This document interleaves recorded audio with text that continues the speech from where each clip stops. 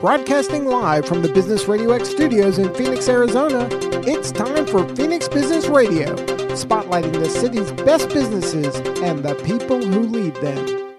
Good afternoon and welcome to Collaborative Connections radio show and podcast sponsored by KLM Consulting. We are coming to you live from Phoenix Business Radio X studios inside Max 6, and I cannot wait to jump in and talk to these three amazing people I have in the studio with me today. So I will jump right in. I'll go around the room. For those of you who don't know my voice, I am Kelly Lorenzen. I own KLM Consulting, and I created the show to bring business leaders, nonprofits, associations, and people together to collaborate and do good business and hopefully learn something. So our guests and listeners will hopefully walk away with a golden nugget. So anytime during the show you guys have some wise words, jump in. But Heidi, I'll start with you. I would love to have you introduce yourself. Tell us a little bit about your business, who you're representing today, and we'll go from there. Well, thank you so much for having me on this program. And I think this is such a great idea in this day and age of everyone being so busy and a lot of technology. To really have that personal touch and connecting is important for business and also to really help our community. So my background is in media. I have my own company, Swingo Media. And I was in television news for many, many years and talk radio and all of that. And then with age and with my family and people I love to age, I started really focusing on healthcare for that aging senior. And that's when I connected with Senior Living Connectors. And I am the spokesperson for this new platform, a coalition of really vetted out, trusted resources, not just to help that senior aging navigate the emotional and physical challenges that come with aging, but also the adult children, the partner, the friend, the relative, or the caregiver who has that responsibility. So Senior Living Connectors is a way to help you navigate that. And I'm really a senior advocate today. Hey, I'm 61 years old. I guess I'm a senior too. So that's my little elevator pitch and speech and why I'm here today. And really happy to be here because I think we have to really talk about this. Boomers are aging and we need help. Absolutely. Thank you so much for being on. And by the end of our introductions, you'll figure out all the connections each other has right off the bat. Thank you, Heidi. All right. Next up, Breck, introduce yourself. Tell us a little bit about you and your business. Yeah, I'd love to. And thanks for having me on. This is a fun experience, not only because of the radio broadcast, but because of the podcasts that are made from this as well. And that is so popular right now, right? Everybody's listening to podcasts. I probably have about 12 waiting for me right now on my phone to catch up with. And some of those are in our industry and some are just pure pleasure, right? So I'm a co-founder of a company called ServeRx. We're also in healthcare. Started in healthcare about 20 years ago, working for a third-party payer, a company that was helping community pharmacies better serve their patients, specifically for workers' compensation. So there is a gap between the time that an injury happens before it's even on file with their payer or even sometimes their employer. So this little third-party payer helped fill that gap, made sure that the injured worker could get their prescriptions today, not have to wait until tomorrow or the next day, but could take care of them today. And then it would also benefit the pharmacies dispensing the medication because they wondered how they were going to get paid for that. And so this was a company, it was called Third Party Solutions. Started a little over 20 years ago, and I helped develop their whole community pharmacy division. It ended up growing very rapidly, and just about every pharmacy in the nation used this service to bill for the workers' compensation claims. And then a big pharmacy benefit manager, a PBM, saw the opportunity to gather all of that information, all those first fills, and funnel them into their networks, so they could obviously make more money. So that company was bought, and there was a need for a new and improved third-party payer out there, and that's why we started ServeRx. So ServeRx is a local Phoenix-based company, but we work with pharmacies all over the United States. We have 16,000. We actually have over 20,000 under network, but not everyone needs to use workers' compensation as a third-party payer. So maybe they're in geriatrics, or maybe they're a pediatric pharmacy, and so there's not a need for. We don't have sweatshops here in the U.S., do we? No. Yeah. So pediatric pharmacy doesn't usually fit real well with workers' comp. But in those 20 years, we have uncovered a dirty little multi-billion-dollar secret, and I'm going to be excited to tell you guys about that here in a little bit. Ooh. Good lead. Cliffhanger. Give us a lead line. I love it. Thank you so much for being on with us today. And Kimberly, tell us a little bit about you and your business. My name is Kimberly Mitchell. My husband and I own and operate together a home care agency called Home with Help. So it's a non-medical agency, and we typically help seniors to stay independent at home. Not all of our clients are only seniors. Some of them are younger, recovering from some kinds of surgery or procedure or whatnot. We are a proud member of the Senior Living Connectors that Heidi's a spokesperson for. And yay, one of the vetted home care agencies through that membership. So I'm excited to be here. Thanks for having me. Exciting to have you on. So I'm Kelly Lorenzen. I own KLM. We're a business development firm here in Phoenix. And I brought all of you together because I am passionate about connecting entrepreneurs, connecting business leaders in the community to do business together, to do good business. So and funny how this world gets smaller and smaller the longer we're in Arizona, right? So Heidi and I got to work together a tiny little bit, family business, medical practice back in, I don't know, was that 2007 or 2008? I don't know how long ago. It was a long time ago, yeah. When I was a baby. So when her name came across my desk again, because Kimberly is a client of mine and said, hey, we're part of the Senior Living Connectors, connect with Heidi. And she emailed me. I said, oh my gosh, I cannot wait to hang out with you again. What a small world. And then I was at a local first event because I love supporting, small business, clearly. And got to meet Breck, and he started talking about healthcare and all these new things. You left us with a cliffhanger that I'm so excited to hear. And I said, oh my gosh, you need to meet Heidi and Kimberly, and I am going to connect you guys on the show together. So that's the way it went down. So Heidi, for you, back to your Senior Living Connectors, the draw was you see this need. We all need to start talking about this. You said, what does that mean? What is this? Well, I think anybody who is listening right now, all of you in the room, we have a touch point with a senior who is struggling, facing a challenge. There was a recent series, quite a while ago, several years ago, that ABC did called Seniors Living to 90. We're living longer, we're aging. As baby boomers, part of the sandwich generation, we're taking care of our kids, and you might be younger than a baby boomer age, and we're taking care of our parents. But more importantly, aging is complicated, and we've all had a personal experience. My mother, 8 years with dementia, a brilliant, amazing, academically off the charts, fab lady, and she declined, and it was very hard on the family. My sister, diagnosis to death 6 weeks at 72 with pancreatic cancer, stage 4. So you have these personal experiences, and you also watch families. Look at HR. There's talent shortage around the country. And yet, one of the main reasons people who are getting trained, talented, have to leave work is because they're taking care of a senior.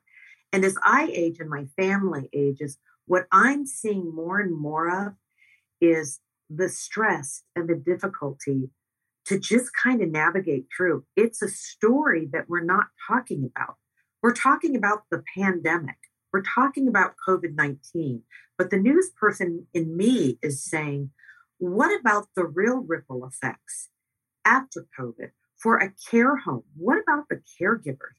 What about people in the senior industry, the vulnerable population? So to me, I really appreciate this kind of opportunity to tell real stories because we all have a heart stake in it.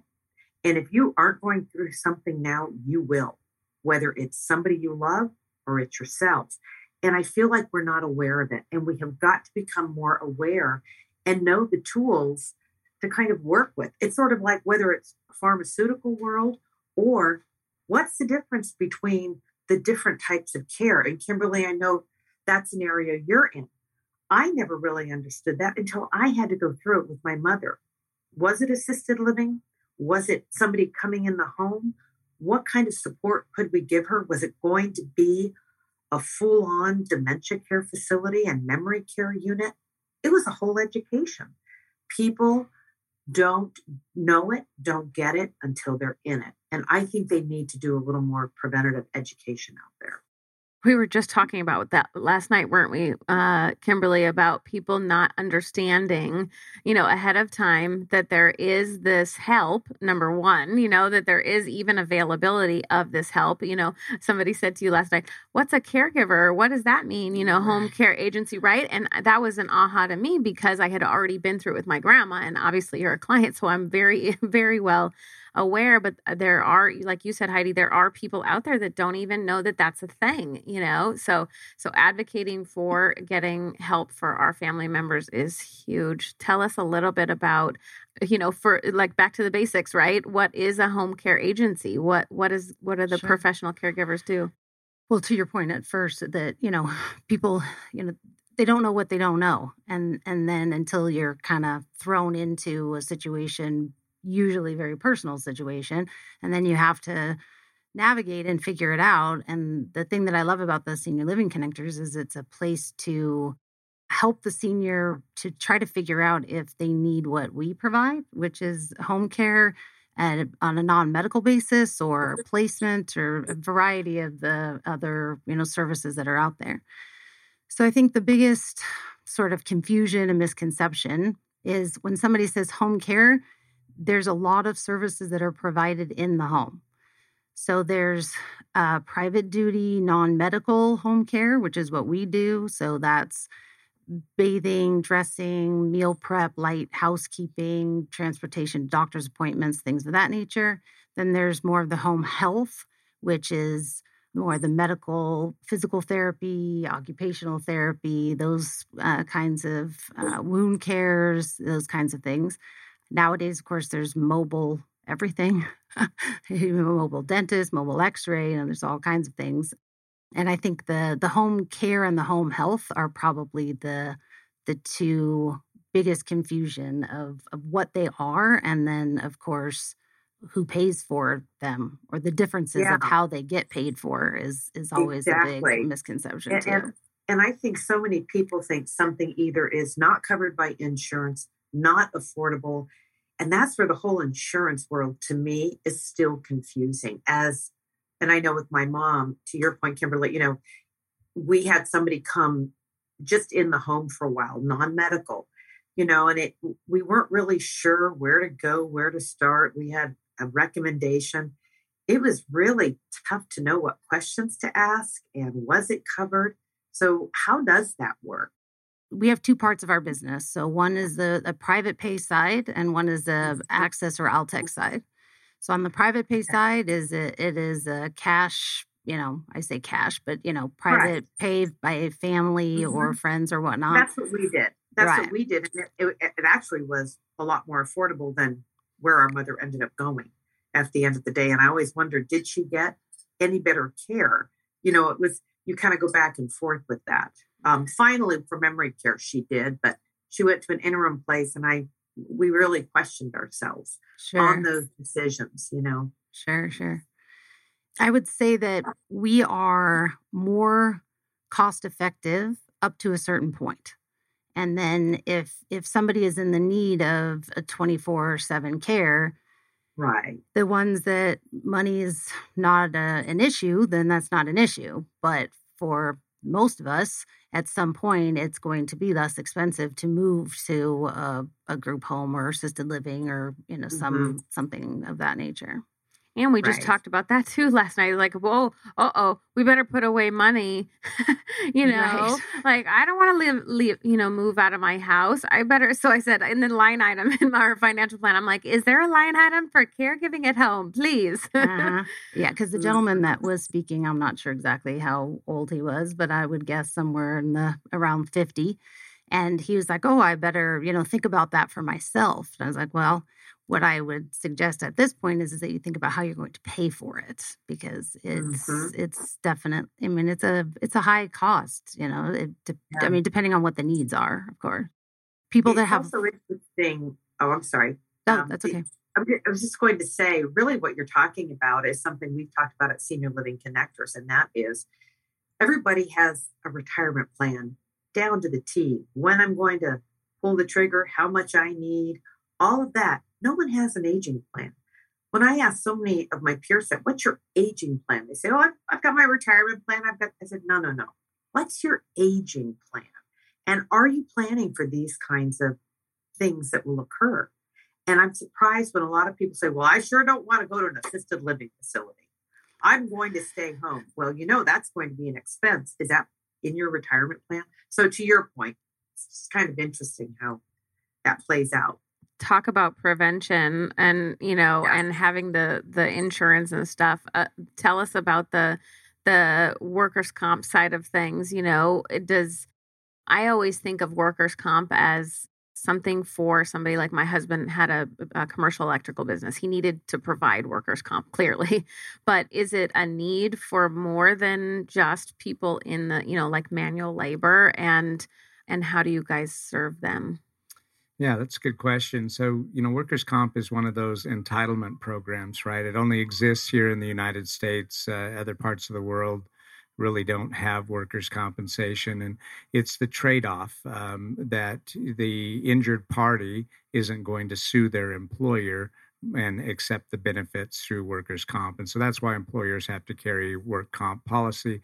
A lot of them are self-insured, right? So it comes out of their own pocket.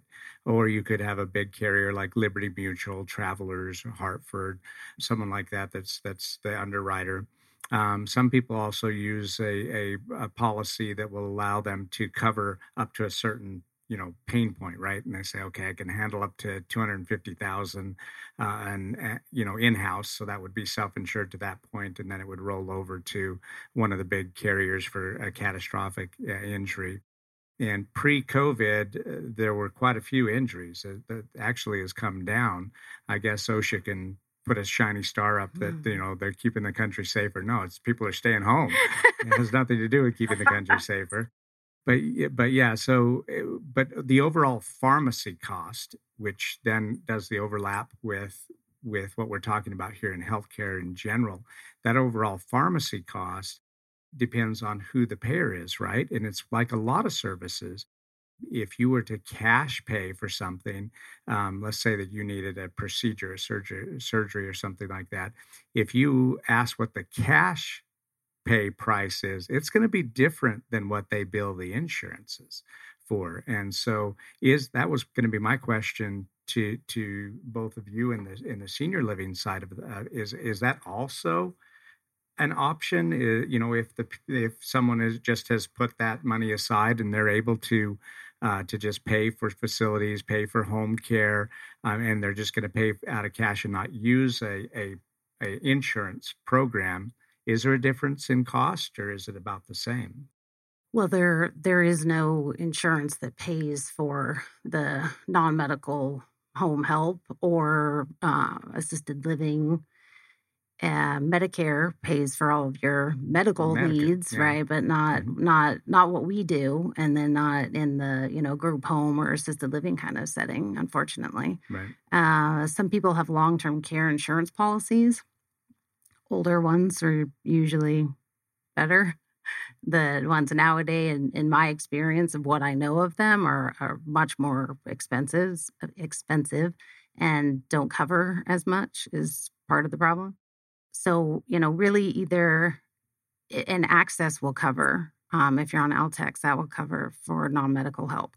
So either you need to be on one edge of the spectrum or the other, either be qualifying for access to get help or have enough money to pay for it, Right. because there's really nothing, no insurance or whatever kind of in the middle to help with those costs. Yeah. Isn't that so I sad? did hear- yeah. I know a few years ago, I was well acquainted with a doctor who was a mobile physician and catered specifically to the senior population, the elderly population in assisted living homes, and did that through, Medicaid and all of that. But he said there was a trend in practices for cash offering a discount because of the navigation of insurance and all of the changes that have been taking place, especially with dual insurances. If you have a supplemental insurance tied to Medicare, and that was a trend. This was a few years ago. I don't know if that's turning out to be true, that it was going to be more of a pay for service and a lower discounted fee, to your point or question earlier.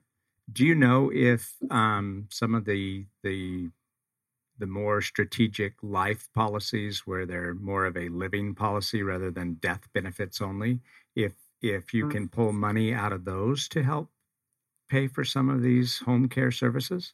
Yeah, so I think some of the newer long-term care plans that have I think their IUL maybe is one of the acronyms, but it's kind of an all-in-one. So there is the death benefit, and obviously occasionally somebody passes away, but there's also living, where you can take money out to pay for not just your, home aging kind of services, but, all kinds of things, buy a new car or whatever. Survival. Right? As opposed to the old long-term care insurances that most of my, 80, 90-year-old seniors have. It's when they pass away, that if they didn't use it all, it's gone.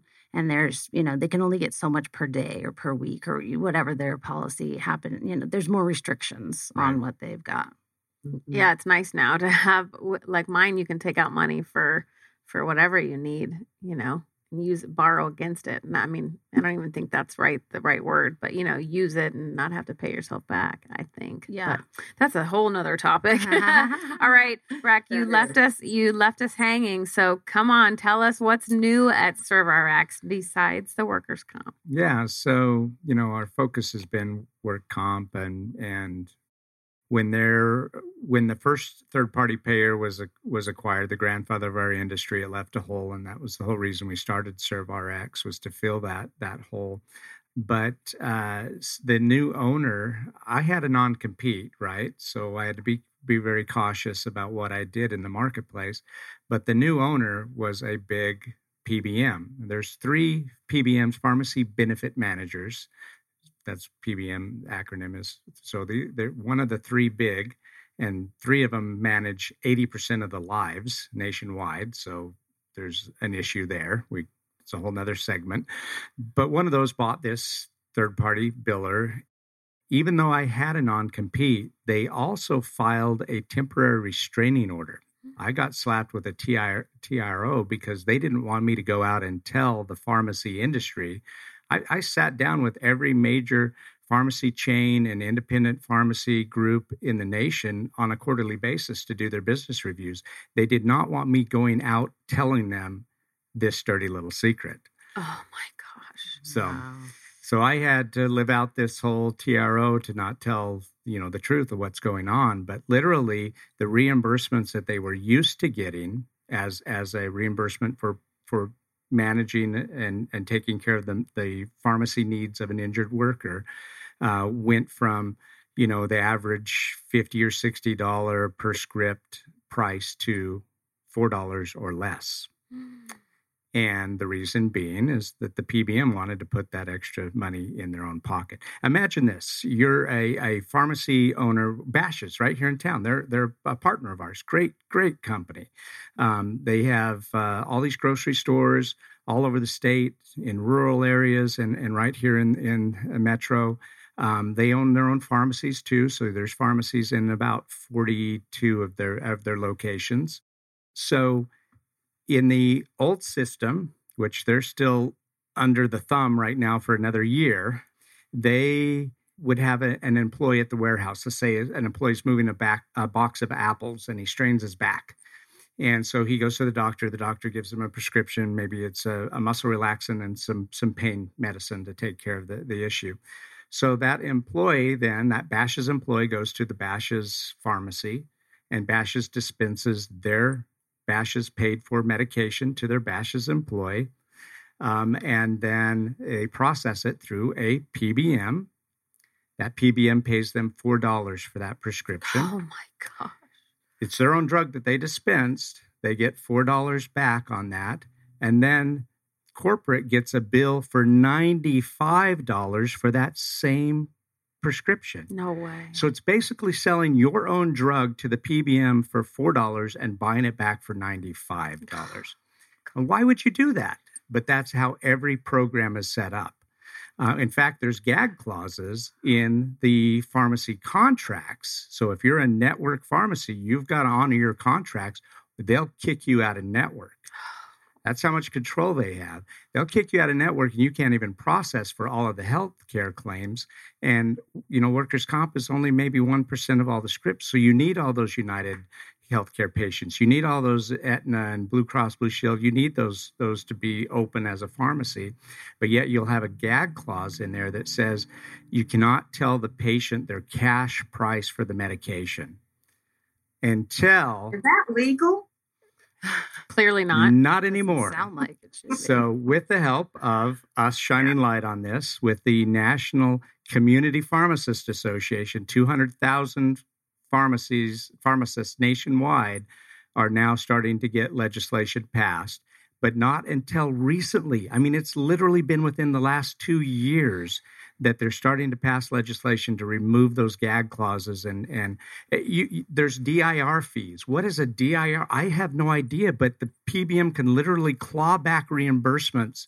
I think it's when they get to the end of the quarter, they look and see, have we made the profit margin that we, one PBM, I don't want to mention any names, but their initials are Optum, RX. They only made $136 billion last year in a downturn economy. $136 billion with a B. And that's just the PBM. That's not even the life insurance part or the healthcare side of the business. There's really a broken system right now, and it's the middlemen. One of the largest chains in the nation, largest pharmacy chain in the nation, they have over 10,000 locations. They sell everything from prescription medication to toilet paper and Twizzlers. They sell it all. 80% of their profit margin comes from one little PBM in Scottsdale, Arizona. Wow. 80% of the profit of a 10,000 store location. There's a broken system. We can fix it. You just got to take the hands of those middlemen out of the pot. So when the contract runs through for Bash's, we can now go in and say it's a straight pass through. You tell us what the cost of the medication is. That's what we'll process the claim for. Oh my gosh. Good job. Good for you. So how is it going to happen now? So, from now on. Well, some of these people I've named will probably have me offed now, but because it's billions of dollars, right? Honestly, they have a lot of clout and power, and they're spending millions of dollars with legislation and with advocates that are going in there telling all the reasons why they need to be in the mix. Another Arizona example, up until this past year, a physician who was treating workers' compensation patients that have a hard time even getting to the provider. So example would be anesthesiology pain practice that is doing spine blocks on patients that have severe, pain. And so they're literally going in and doing spine blocks. Well, then they, prescribe a anti-inflammatory or something else. But it's so miserable for that patient to then go from their doctor's office, then over to the pharmacy, wait a couple of hours for the prescription to be filled.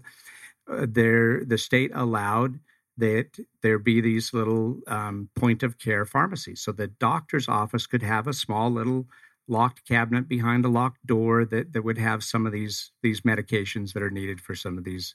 A practice that happened actually before there was a retail brick and mortar pharmacy, Little House on the Prairie doctor, right? He brought his bag and he had the pharmacy right in his bag. So that's been going on since the very beginning of time.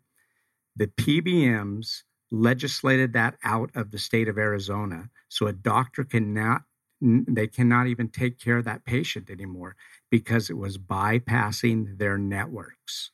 They want it all to go through their networks so they can make their $90 here and another $90 there. Oh, man. I think the other piece that is really coming to light, and a very interesting story that you just shared, is as you look at the world of medicine as a whole, I know that everybody is a specialist, or is this the right way? And a lot of times when you navigate the care process, it can be confusing. It can be difficult. One of the things that I've learned is when you go through this kind of process, whether it's a pharmaceutical issue, which is getting mixed meds, wrong meds, I can't afford the meds. We know that story. Pain is big in America, but also how you navigate the system. Had I known there was something called a patient advocate or somebody who had the smarts, even your knowledge you're talking about in the pharmaceutical world, no idea.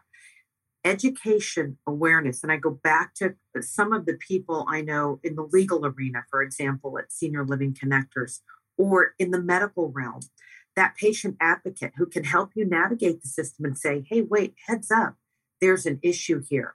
So yes, you definitely have to expose any corruption that's out there. And there's a lot of it all over the world, all over the planet.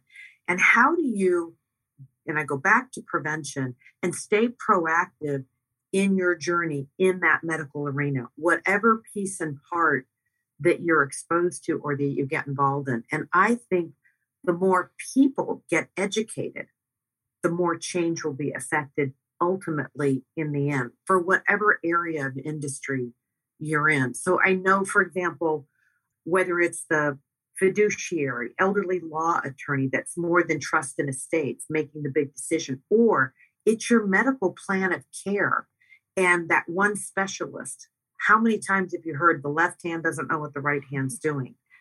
With my sister, we couldn't get a diagnosis and she was dying and she was in pain. So we just didn't know how to handle it. And we were, desperately rattling cages to get to the right oncologist who was out of town, who had this.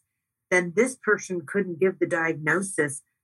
Were we not being told the truth, or were we not educated enough to say, enough, I need this answer? So whatever battleground you're fighting, I think the best defense is to really be educated and to share this kind of information. I agree. So we can understand, wait a minute, this is what's happening when I pay for this. That's how I think you really go to the next level. I mean, people have powerful lobbyists. We know Big Pharma has a lot of power. A lot of different medical groups do. A lot of companies do. Tech giants, all of that.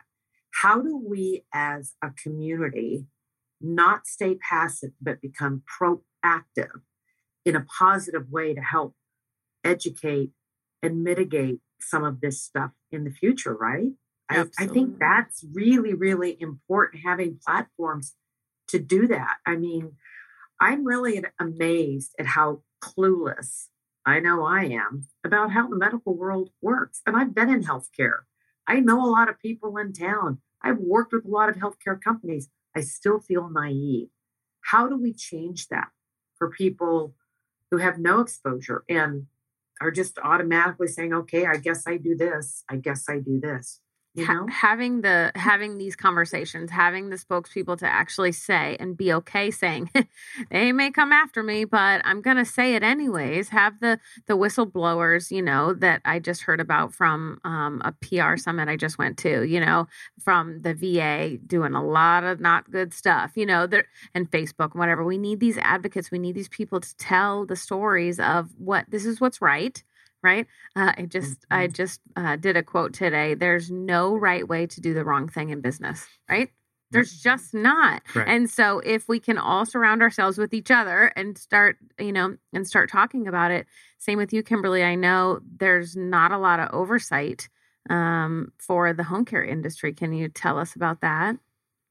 No, there's very little oversight. If you're just a private duty home care agency, there's nobody checking anything at all whatsoever.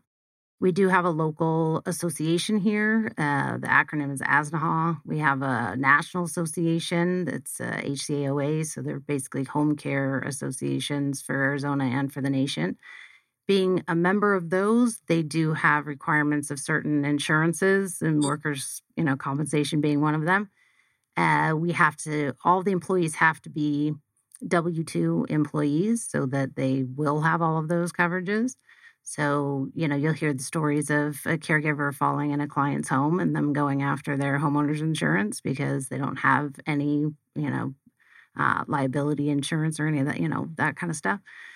So with the associations, we have the W-2 requirement, and they check that you have insurance. They don't really check the level, or we don't have a minimum, I guess I should say. I was going to ask that question. There should be some kind of a standard of coverage, right? There should be.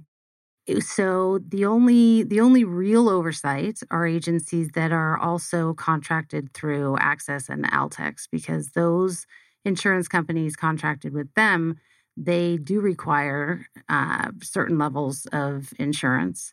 And then they're checking what everybody should automatically be doing, like background checks, APS checks, making sure everybody has CPR training, all the things that everybody would just assume that the caregiver has gone through when they go to your home. But there's nobody checking unless it's one of the insurances through the state. Isn't that crazy? And when she told me that. There's no licensure, right, for non-medical home care, right? I know. When she told me that, because I was like, I do all of Kimberly's marketing. I was like, what are all these, symbols and what are all these things on your website? And she's like, oh, we're a member of HCOA and ASNHA, and we, contract with Altex and all these things. And I'm like, that's so incredible. Why? And they're like, because they're at least, keeping us accountable and holding us to a higher standard than, looking it up. But I wouldn't have known that, I didn't know that when we hired somebody for my grandma, I don't think the general population knows to even think about asking those questions when they're interviewing home care agencies, or when they're going to a pharmacy, or or the patient advocate, like you talked about, Heidi. I just don't think that people are talking about it and telling those stories. Are there HIPAA compliant policies that you have to follow in being a non-medical provider? Do you still have to be, keep patients' rights and information protected? Yeah, I mean, we're not really given a lot of medical history and whatnot necessarily. Right.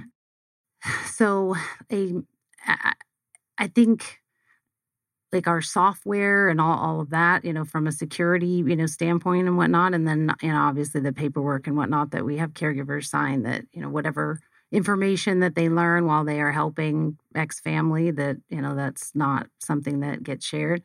For the most part, we're only doing non-medical and don't have that. Now, if we get a referral from like a rehab facility that they're, on their way home after whatever their procedure and whatnot was, we will be given some of the medical understanding so that we can work with the home health that's going to come in and do physical therapy. And, we can all kind of be proactive, which is, kind of the theme of the conversation. But since there's not really licensure for non-medical, I mean, we're doing the right thing because I'm a big believer in karma, but there's not really somebody like checking that I am, Well, and unfortunately, there's a lot of mediocre among great people like you that have a conscience, Kimberly. All of you that are saying, okay, let's really keep a standard of care. But unfortunately, in Arizona, like a lot of other places, when it comes down to regulation, a lot of people are offering services and they really aren't vetted out and qualified. And that's why these associations, like, is it Ozraha you were talking about? I know Scott Fisher, the co-founder of Senior Living Connectors, has passers for, home placement, how to raise that standard. And as you were talking about asking the right questions and knowing the right questions to ask, the other really pervasive thing in the room, the elephant in the room that no one wants to acknowledge, is what's been termed the silver tsunami. Have you heard that? Oh, yes. It is the baby boomer population, the largest population, 1948 to 1964, is now getting really old. So, and they're living longer, and they are a silver tsunami, but they don't have the savings their parents did. Assisted living with the spike in dementia and Alzheimer's, $6,500 a month is something that's very difficult for an average aging person to cover. Insurance, savings, boomers are a whole different type of generation. The vet population and everything that's happened there, where we are as a country with mental health. And let's not forget that word addiction. And we're talking about medical addiction to drugs and everything that's happened. So I feel the elephant in the room is this silver tsunami. And how are we really going to handle it? Because right now, it's the tip of the iceberg. And if we are indeed living longer with less quality of life and less resources, we're going to have to come up with new models, new platforms, better education because it affects everyone. The impact on a family. We always talk about the kid moving back home, but the double dip, it's mom and dad, and it's our kids, and it's ourselves aging. How do we navigate and handle this? And it usually takes a team to help you get through it. It's not just one person. And the other thing that's happening, and I'm sure, Kimberly, you're experiencing this, and maybe you all are, and that is the talent pool shortage. I've heard that finding caregivers is a tough ask right now. And again, every industry, from restaurants to media to tech companies, everybody's having issues. But when you are caring for someone, we really underestimate the job of the caregiver. It's kind of like teachers in this country, I think. I think we really, we have to be careful not to undervalue these people who are helping others. So I don't know if that, rings or resonates with all of you, but I feel like this is why we have to have more of these, not just conversations, but really raising consciousness, because we are going to have, excuse me, I didn't turn my phone off, I'm back. We're going to have these issues, and they are going to impact society in a much larger way. It's already happening. So I think that's the other piece of this whole silver tsunami, and seniors, and why they are so critical, just as much as our future generation and all of us in between. And it's a big impact. So I would just be interested to hear your thoughts and feedback on all of that. You certainly touched a nerve with us with there not being enough care providers, not enough workers, not enough people to reopen the dining rooms of McDonald's, for goodness sakes. It's really a sad situation right now, and so easy to blame it on the pandemic. But if you're going to pay somebody double what they would have made on unemployment than just 2 years ago, it's hard to get that quality of people to want to come back. I even heard of yesterday, people, you can actually go out and look on some kind of website to see that Amazon is short on drivers, and you can pick up a route and just in your own personal car go pick up a couple of packages and deliver them. How safe is that now? But anyway, it's a nerve for us because we process workers' comp claims. We need people to go back to work. So, it's a little bit kind of the double-edged sword, right? That people have to get hurt for us to even process a claim. But we just need the economy to get back on track, and we need people to go back to work. We need businesses to reopen. We need restaurants to be open, and we need the economy to just get revitalized again. Absolutely. And tell us your new thing to be able to help that, I think. Yeah, we haven't even touched on that, have we? This is a community service that we provide to any business. For us to provide the medical staff, we would need groups of 40 to 50 employees, but we do free COVID testing.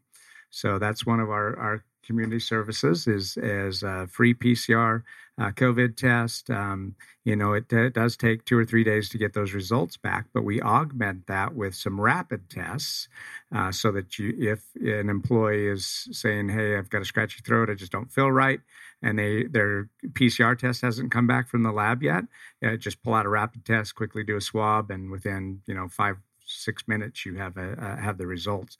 That way you can cut down on your lost time, which is really expensive to employers. But yeah, we would provide that as a community service, totally free. It doesn't cost the employer anything or the employee. We just want to try to help people reopen. Isn't that a cool program? That's really awesome. And kind of building on the positive vibe of that. I know that's why Senior Living Connectors was created, to really help people find solutions with quality providers and healthcare workers. So oftentimes you don't really know what you need until you can call someone and get an idea. So we have a clinician, and again, this is free of charge. You can really get guided in the right direction. It doesn't cost anything. And we have a clinician with a background in healthcare to really say, okay, Mary, you've got a parent who's really struggling. You need to look at home options. I'm going to connect you with this person. Or you've just moved your, parent from another state. You need to check insurance the way Medicare works here. You need a power of attorney. All these things you might not think of. So what are little positive things we can do to up the game, up the standard, and provide it for free? So I think it's wonderful that you're doing the COVID testing for free. That's great. I know that's what we're doing. We're sharing resources and information and education so you can custom fit your needs and what your insurance is or what it isn't through this platform, Senior Living Connectors. So I think that's another positive thing that doesn't cost anything. Yeah, that's awesome. Free information.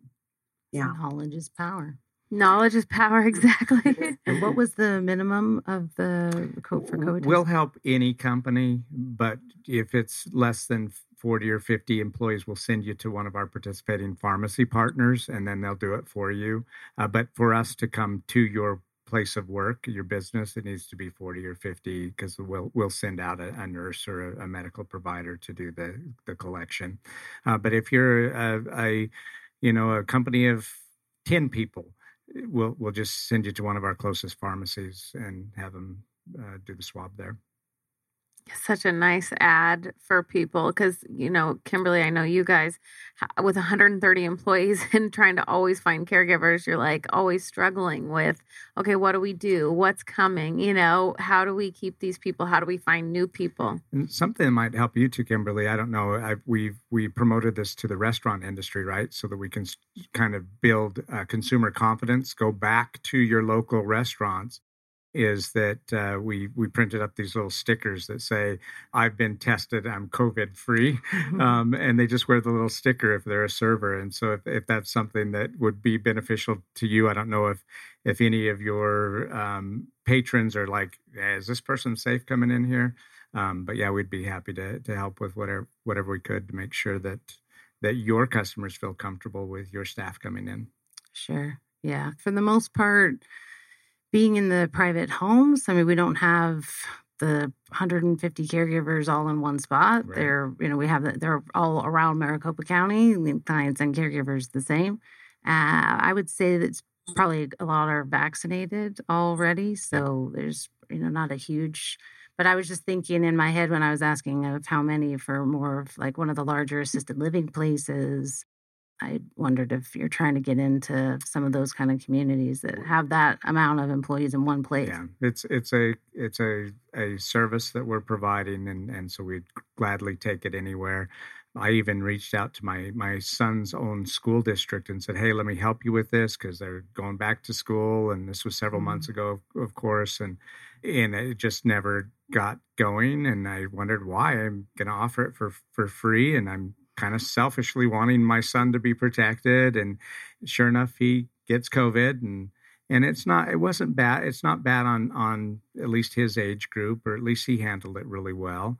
But for the most part, it was fairly mild. It just kicked him out of school for a week. He's in AP classes. That put him so far behind. And so I call up the person that handles all of the nurses for the district. And I'm like, now I'm really upset. We could have put this in place, and now my son's home. And come to find out that it was somebody high up that she reports to, that his friend was going to put this program in place, and it just never happened. So that politics is in everything, right? And even when you're trying to help somebody and give them something free, but it's a community service that we'll provide to whoever needs it.